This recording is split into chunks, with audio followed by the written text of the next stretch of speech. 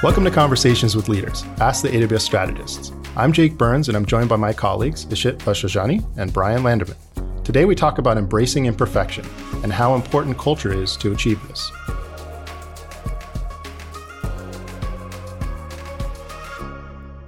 Brian, Ishit, welcome back.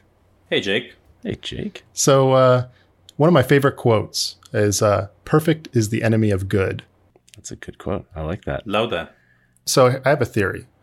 I think having this mindset of needing to be perfect can get you very far in your career to a point. And I think beyond that point, it creates leaders who end up being ineffective because they micromanage and they're just trying to be involved in every single decision to ensure that it's perfect. So I think it's a strategy, it's a tactic that works well but it doesn't scale, So while you're an individual contributor, you can have this attitude. But once you start managing a team and once that team gets a certain size, it quickly falls apart. Yeah. I mean, I don't know what the right answer here is, but I want to say it's a learned behavior, right? And if you think about, especially in business, and I look back in my career, like I think I had success moving up because of my successes, not because of my failures, right? And I that has to be a part of it, right? We are incentivizing the wins. We celebrate the wins, and I know we talk a lot about celebrating the failure, but I think we're incentivizing that behavior to really kind of focus on whether it's being perfect. I don't know if it's perfection or a lack of a willingness to fail, but I think perfection gets in the way of reaching, right? It's very.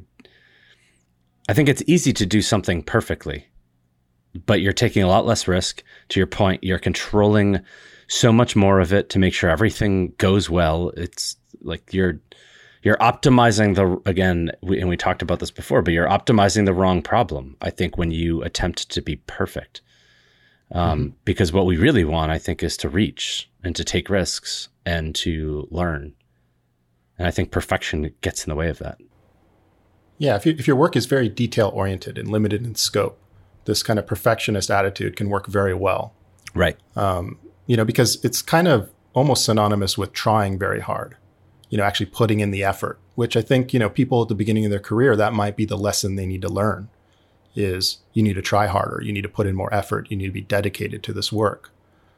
And so, you learn that early on in your career that produces good results. And then you're given more responsibility and all of a sudden you become overloaded and you can't do it anymore. And so then the focus needs to shift to achieving goals, getting things done. And then you realize that this, if you're too obsessed with the details and you're too obsessed with perfection and ensuring that everything is done to a certain standard yourself and being directly involved in that, then things start slipping. Right. But I do think when we talk about perfection in business and what we usually talk about, right, is C-level executives, I think at that point, your scope is so large that the way I see perfection kind of manifesting itself is in risk avoidance. Right. So it's not necessarily that things are perfect, but it's more that we really want to be successful. We want to make sure everything goes right. We don't want any kind of marks on our record. And so we take a lot of time and to make sure that any sort of risk that we're taking is pretty small and we have confidence we're going to get through it or not sticking your neck out. I think either one of those situations, I think is really dangerous to your business. I feel like it goes back to, I like your point about learned behavior because I think it goes back to the education itself, right? The education system. And what do we measure? It's the grades and GPAs, and that is all based on how much you got it right? So it is really the outcome Sure. of what you got it right and not the process of learning and discovery itself. in innovation, I think that is another big piece of that, right? And I loved, I don't know if it was in the last one or one of the previous shareholder letters where Jeff wrote about the process of wandering, that when you are trying to create something new, the path isn't linear, and it shouldn't be linear.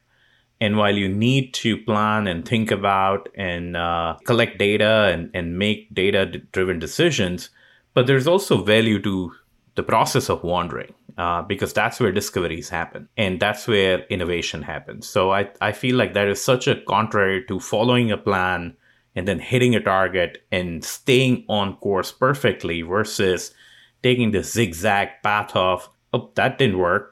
So I'm going to pivot and do something different, or I'm going to try to achieve the same thing, but a little bit differently. Mm-hmm. Absolutely. Yeah.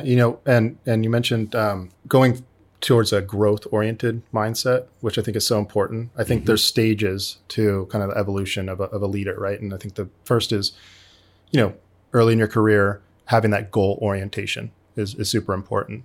But then at some point that doesn't scale, and you have to reorient towards growth. Right. So you're no longer just trying to hit goals anymore. That's not good enough to evolve further. Now you have to focus on, how do I build mechanisms and put my effort into things that are going to be self-sustaining and self-fulfilling and flywheels and that sort of thing, both in yourself and in your organization. Yeah. And I think the shooting for perfection in some ways, I feel like inherently forces you to set those goals that are achievable. You can only shoot for perfection in some ways when you have either tried it or the process to get there. One of the things, Jake, you talked about was that as you become from individual contributor to leader managing teams, and as you grow, you have to change that mindset, right? How have you, as leaders, senior executives, managed to do that for your teams? Because I think it is such an important aspect where leaders set an important direction and tone, especially when it comes to embracing perfection, because that's what is going to make it acceptable, right? How have you done that? Yeah, that's a great question. I'll start off by, for myself, kind of how I changed my mindset. And I think this applies to all leaders, really. One of the biggest blockers to being able to have the right mindset is trust in the people that work for you. So what I see is, in organizations where they move slowly because the leader is micromanaging, it's usually the root cause is a lack of trust. And it's not necessarily they don't think they have good people. It's just that they think they can make better decisions. So they try to get involved in all of the decisions. When we're talking about kind of how do you make this pervasive on your team, especially with perhaps individual contributors, I think it's maybe a different problem to solve, because a little bit of perfectionism is a good thing. For them to be concentrated on the details is a good thing, but you need to make them understand that they need to balance that with actually delivering results. So it doesn't matter how good your work is if you're not delivering results. Is the point that I think needs to get through to those people. Yeah, I think you're right, but I'm a little hung up. Feel free to disagree with me. You don't have to tell me I'm right and then disagree with me. Trust me, I will. But I'm just thinking about like scaling imperfection, and I don't know. I don't want to get hung up on the word, because I think it is important to recognize that we're not after being perfect. But I could see a lot of people feeling like this could be a slippery slope, talking about imperfection and let's be imperfect, because it could certainly send the wrong message, kind of like how, embracing failure could be misinterpreted, right? And what we really mean when we say embracing failure is something different, and it's about learning, and it's about learning quickly and failing fast and whatever else, right? So what is the, like, how would you redefine this into something that really crystallizes what we're talking about, what we actually want to scale? Is it moving quickly, or with partial information and trusting our gut versus working for perfection and 100% confidence? Like, how would you guys redefine imperfection? For me, it is it is bit of a courage, right? Because perfection or the need for perfection also has somewhat of a fear associated with that somewhere. That could be fear of failure, fear of not hitting your goal, fear of not appearing in charge, whatever that may be, right? So, but that's a great point, Brian, about how would you redefine it so that it's clear as to what we mean by that. And for me, it is about taking bigger swings, being courageous, letting go of the fear, both personal and also scaling that culture in the rest of your teams and what you manage. That's one.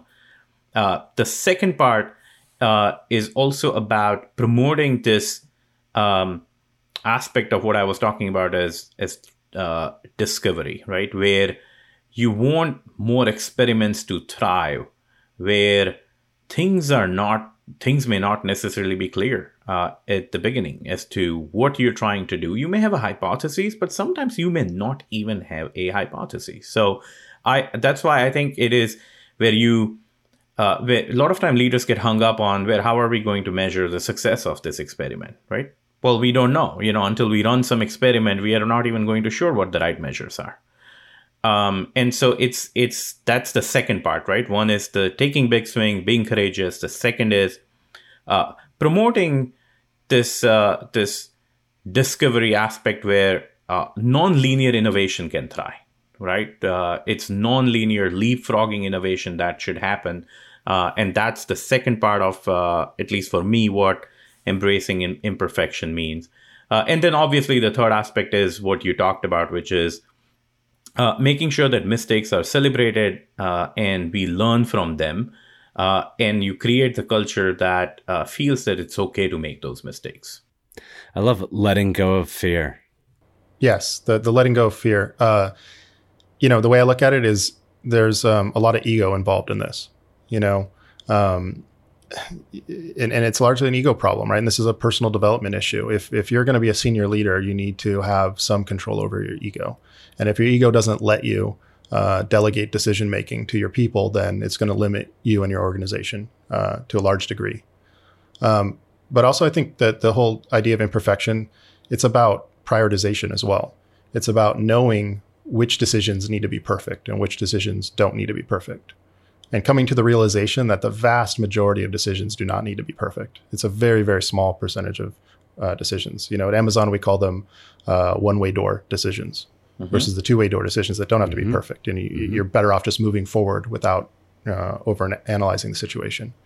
So those are kind of like the key things that I look at. It's a great mental model. And Jake, maybe you may want to talk a little bit about what one-way doors and two-way doors are for those of our listeners who may not be familiar with those, because I think that's such a great mental model to think about where you overbake and shoot for perfection versus not.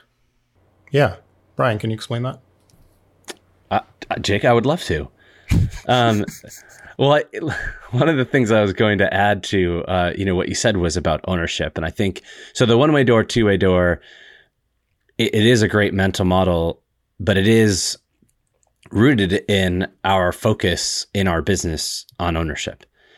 And so the one-way door is what Jake was saying, where, we want 95 plus, % confidence in our decisions. And it's, for us, it's building data centers, building fulfillment centers, right? These are big investments that require a good amount of consideration of location and, contractors, all the things that go into building something. That's a big decision, really.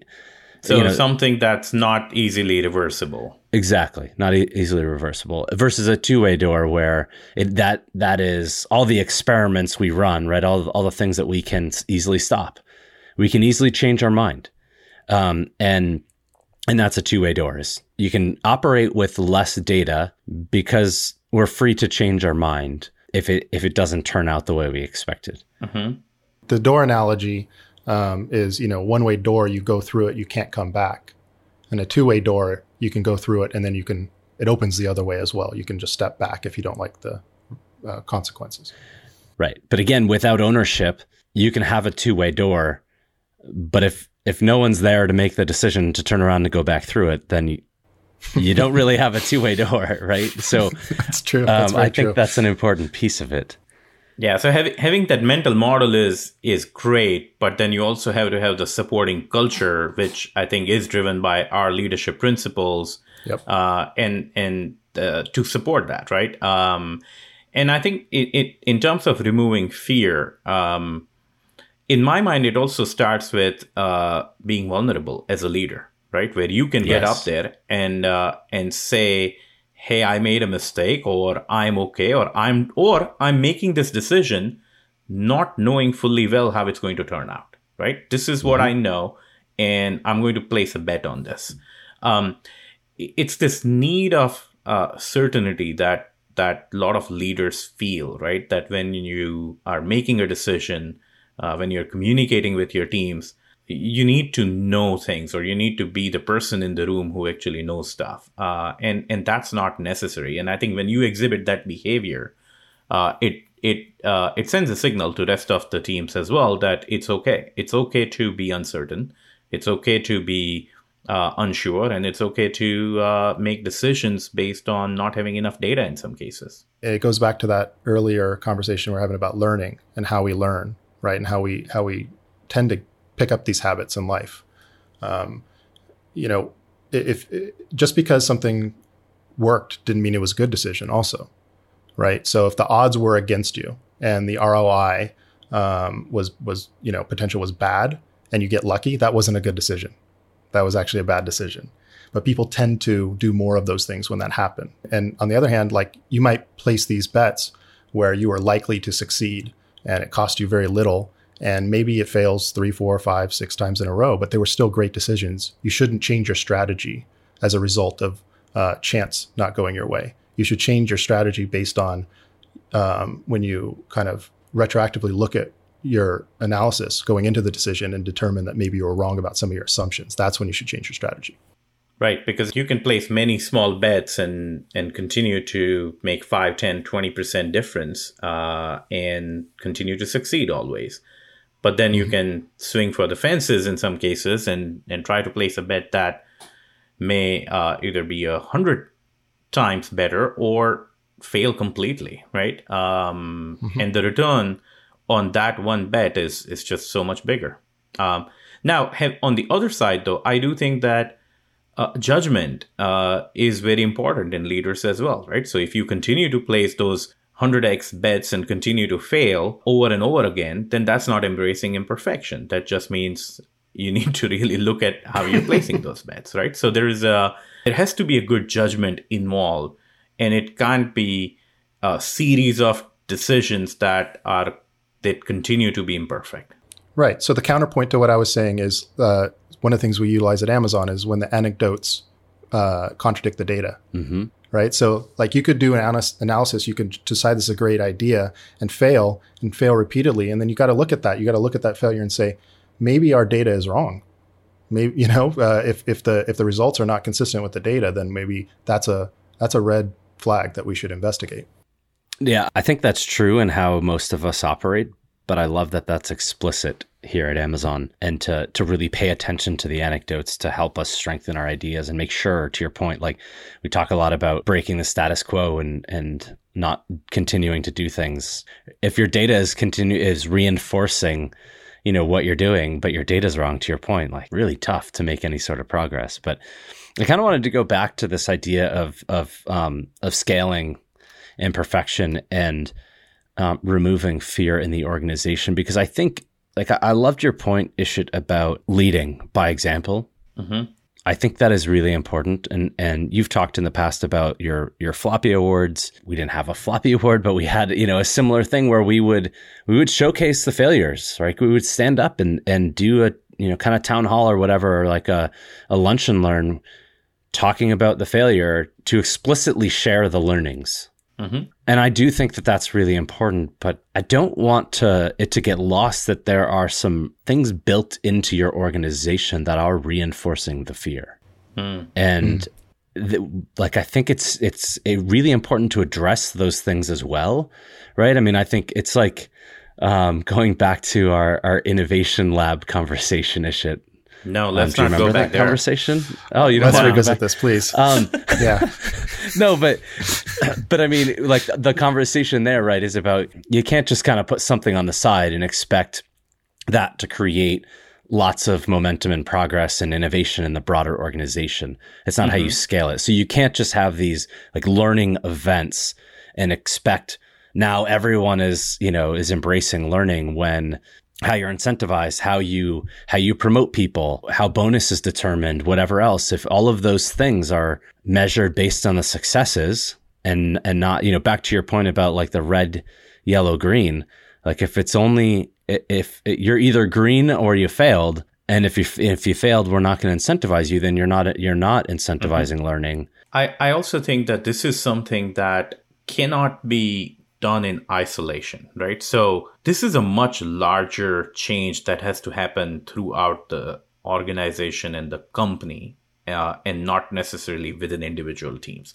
You can have it, right? You can be that team or the island of excellence, but then you will constantly bump against the inertia and the rest of the culture, to your point, Brian, because the systems are designed in some cases to not eliminate that. And then when it is unnatural behavior for us as a human and in teams, that means you have to keep trying over and over again. So you almost have to apply a force in the reverse direction for this behavior to set in.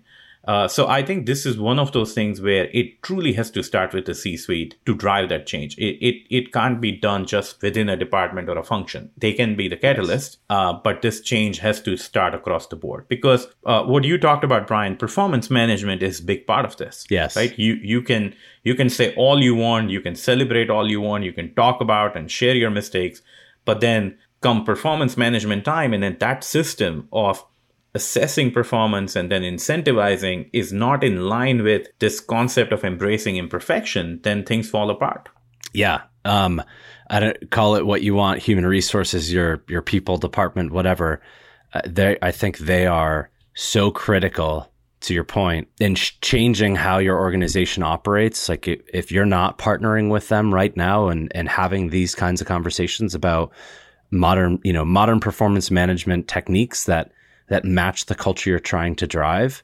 Just as an example, I think it's going to be very difficult to make meaningful change. Yeah, that's a big one. And also it is something that you can't just replicate in isolation, right? The performance management process isn't a system, isn't a ranking mechanism, or because a lot of time when you get into these conversations, you talk about, some companies are doing this and they're successful, hence I'm going to take that system and apply it, right? It's a good idea to get inspired, but you need to then see it fits within the culture of how that company operates and what they are shooting for, what their principles are. Replicating that without actually also understanding everything around it won't take you too far. Yeah, I love that you brought that up. It's I think it's so important understanding the fundamental or foundation of the idea of the thing that you might be trying to copy. I think is critical, and I would absolutely advocate that you make it your own, right? Make it fit to your business. The challenge there, though, is you also need to change who you are and how you operate, and so you need to be careful about making it fit your business or tailoring it to how you are, and having it just be the status quo. Now you've taken some new idea, right? And just brought it back into the way you used to operate. You know what I mean? And I've seen it happen. We have a new name for it.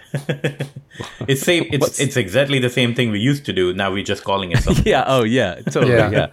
Yeah. It's a branding like exercise. Innovation labs. Yeah. It's like the name gets co-opted by people who use it to push forward the status quo, so I don't know if you've ever had an innovation lab at your company. I haven't. Have you, Ishit? I did not. It was a tech lab. It was not an innovation lab. A tech lab, right. Subtle difference. Oh, yeah. Tech labs are a different thing entirely. Totally. So an interesting thing about two-way door decisions that I've noticed is it kind of goes in phases. Phase one is kind of recognizing the fact that there are differences in the decisions that we face. that you can categorize them as one-way door, two-way door.